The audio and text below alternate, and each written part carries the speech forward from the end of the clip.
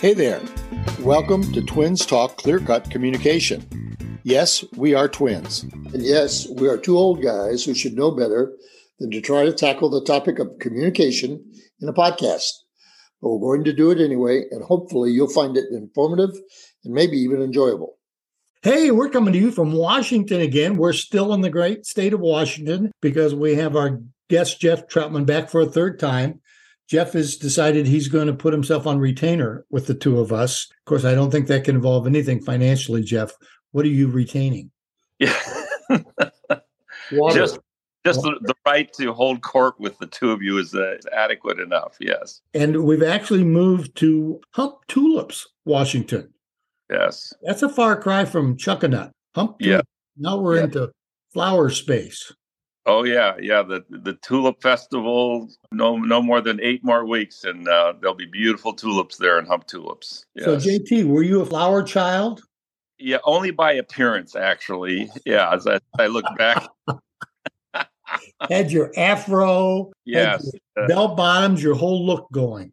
The 70s were very kind to somebody that had hair that grew out when as a kid, all I wanted to do was to be able to have a flat top. If I could only have a flat top, it wasn't that way. So that decade was kind to my appearance. Ah, so you became a style master during that decade. Oh, yeah. Fashion guy. I lived it, did it. Can't get there anymore. I tried to get this out there one more time, but there's not enough of it to make it work. So gray goes wiry, not curly. Yeah, exactly. Wiry. You're wiry, mister. Yes.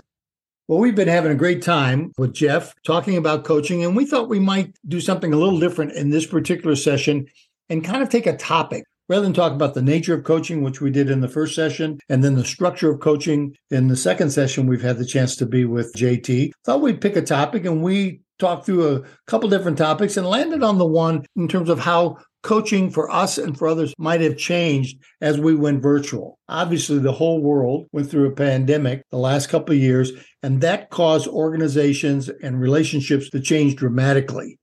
What was once very much face-to-face, all of a sudden, that was not possible. And we had to begin to look for other ways, just like everyone else did, and began to do all of this stuff virtually. And so one of the things I wanted to raise and get Ray and Jeff talking about this is, how did it change your coaching? You know, one thought for me, Bob, was thinking back in the late 80s and early 90s. I think you remember I did career building seminars around the country for about 3 or 4 years. And we would end up picking up clients. I had an individualized career transition coaching program at one point, and I still can't believe this. I had about 50 people doing some sort of coaching with, and it was all by phone. This was a highly entrepreneurial venture, and I was in a kind of what can we do to make ends meet? And so I was this solo guy that was speaking at workshops and seminars with a couple other guys, but I was the one that did the follow-on work. Anyway, when I think about those days, I'm an auditory person by nature, so I would pick up a lot just by hearing someone. But most people are not that way. When we were able to start doing this, just like we're doing this today, and you could combine the visual, audio, what a difference it made, and actually enabled somebody like me who was in a position where there could be long distance work to actually do it much more proficiently when you could put the two together. So for me, the COVID piece was more a reminder of, well, I'm just doing what I've been doing in remote situations. Now I have to do that with somebody I could drive to see. You know, Jeff, that's very interesting. I had not remembered the remote being by phone, but a lot of my coaching, particularly with physicians who were part of the MBA program at UT, was by phone because they were only on campus 4 times a year.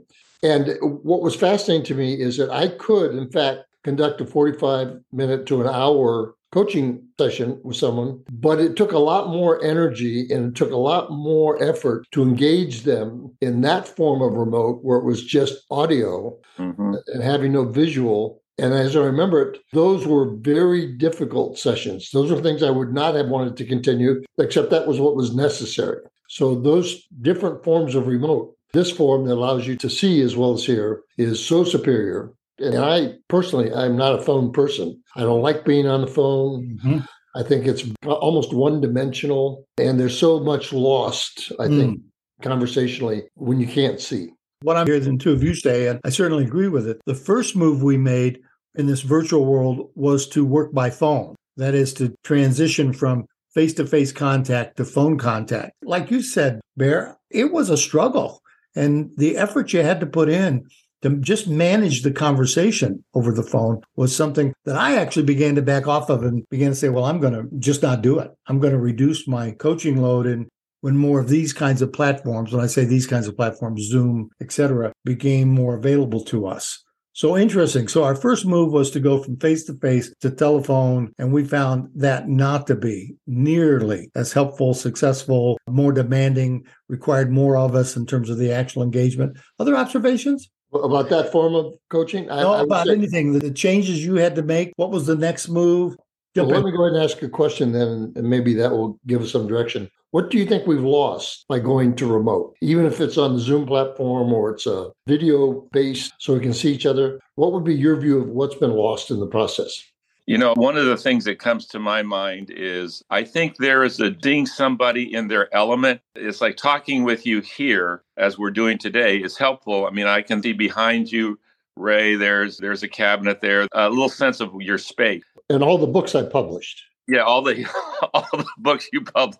And I'm maybe looking at Bob's because I've been in Bob's house in the last year and I know where he's sitting. But that's such a small sense of walking up to your house and going up to that room. And you pick up so much more. And I think the same is true when you're working with somebody. And this could even be, I was in a video conference for a major hiring decision with a client. And we were all convinced that this person who lived, 2,000 miles away was the person for the position. But how that person showed up on video, it was a disaster. It was a disaster. There was something we did not pick up in that situation that in real time you pick up. And I think both on a negative, but even more on a positive side, getting part of coaching is understanding the ethos that this person's working in organizationally. And I think just seeing that little backstop of their office or wherever they are in a video isn't the same as walking in, walking up, making friend of the gatekeeper assistant who's there, getting some sense of the environment and the things that may be working for them or against them, just cues you pick up because you're there. And I do think that it's hard to replace that in a video conference. To reinforce what Jeff's saying, I would say in a word, what we lose most by going from the previous face-to-face conversation to the Zoom conversation is context.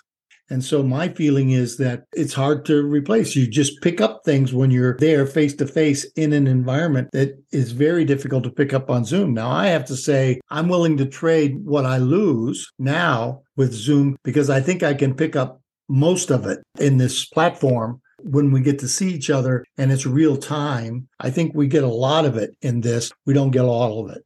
Your observations, Bear, you raised the question. I'm sure you got a thought or two on this. Oh, no, I think you're absolutely right. The biggest loss to me is, to use a word that Jeff used prior to our starting the recording, was the gestalt of it.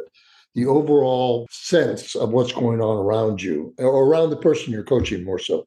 I have a client who's a physician and who's the head of a major medical system. And I've never been in that system with him. So when he chooses to share with me some of the decisions he's got to make and some of the issues that he faces, I've not been in that environment to see the gravity of it. I mean, because one thing that I don't know or understand when he speaks with urgency is the impact of those things on that system.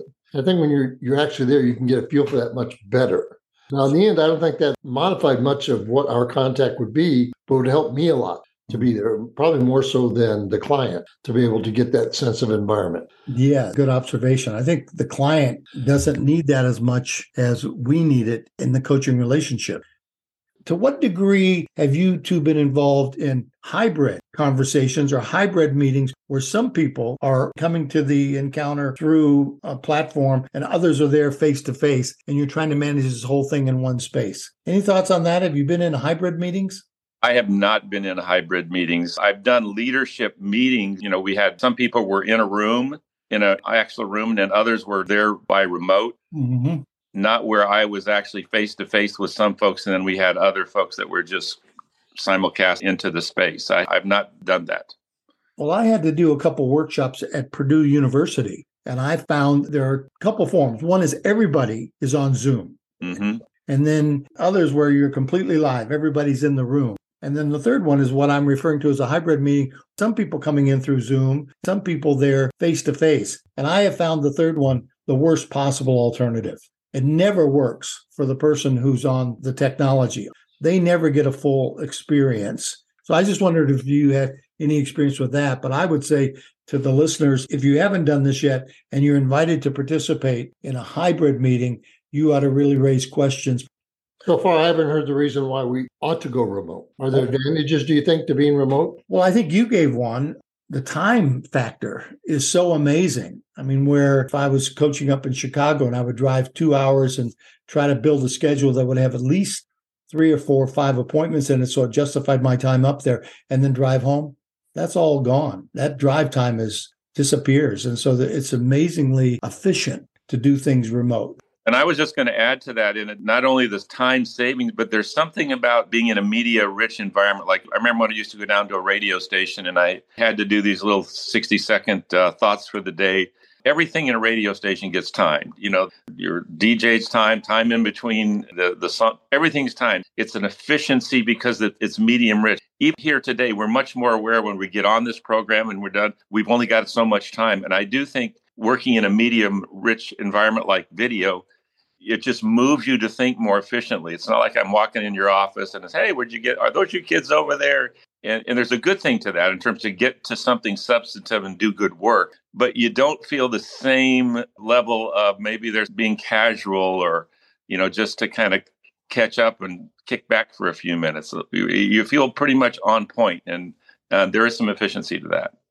Interesting, JT, because actually you hit upon something that I had not identified in myself, that when I do these kinds of coaching sessions on Zoom, I feel like we got to get at it. Mm-hmm. I feel like it's not a case of I'm wasting time when I was doing it interpersonally. It's just that there's a greater sense of we're here for a purpose. Let's get at that purpose. And to that end, I would say another thing that I saw change dramatically in my coaching as we went to a virtual world was prep and how much time I spent prepping. Now, it wasn't so much the time I spent as it was prepping to create a structure that lent itself more to the kind of encounters we have in a Zoom session versus face-to-face.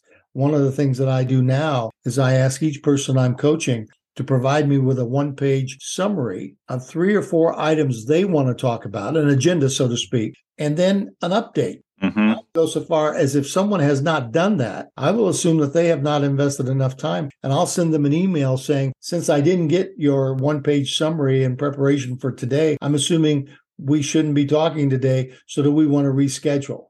And I found it extremely helpful, both on my end and on the other person's end, to spend at least a few minutes thinking about what do we want to talk about. So that's one thing for me, because I'm not big on prep, and yet I found that moving to a virtual world has caused me to actually introduce that as a part of my coaching. One of the benefits to me of being remote is that I can have greater spontaneous contact, particularly with people who are in situations I mentioned as physician. There are occasions where during the middle of the week, in unscheduled time, he might say, do you have a few minutes? Well, I can do that on Zoom, but I can't do that in person. Timing of that requires upfront scheduling that you can't really ignore. But with the Zoom, I can do it instantly. If I'm available and he's available, that's the time that we can contact.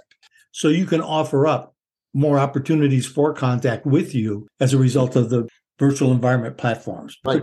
You can just fit in because you're not going anywhere. You're working from home or wherever you're working from your office. Interesting. Yeah, I think that's true. I've found that as well. It makes triage much more accessible. Mm-hmm. Yeah, that's a great thought, Ray. That really does lend itself to that. In that sense, you can be much more responsive to your clients. Triage, JT? These are not really clients. These are patients, and they're an emergency.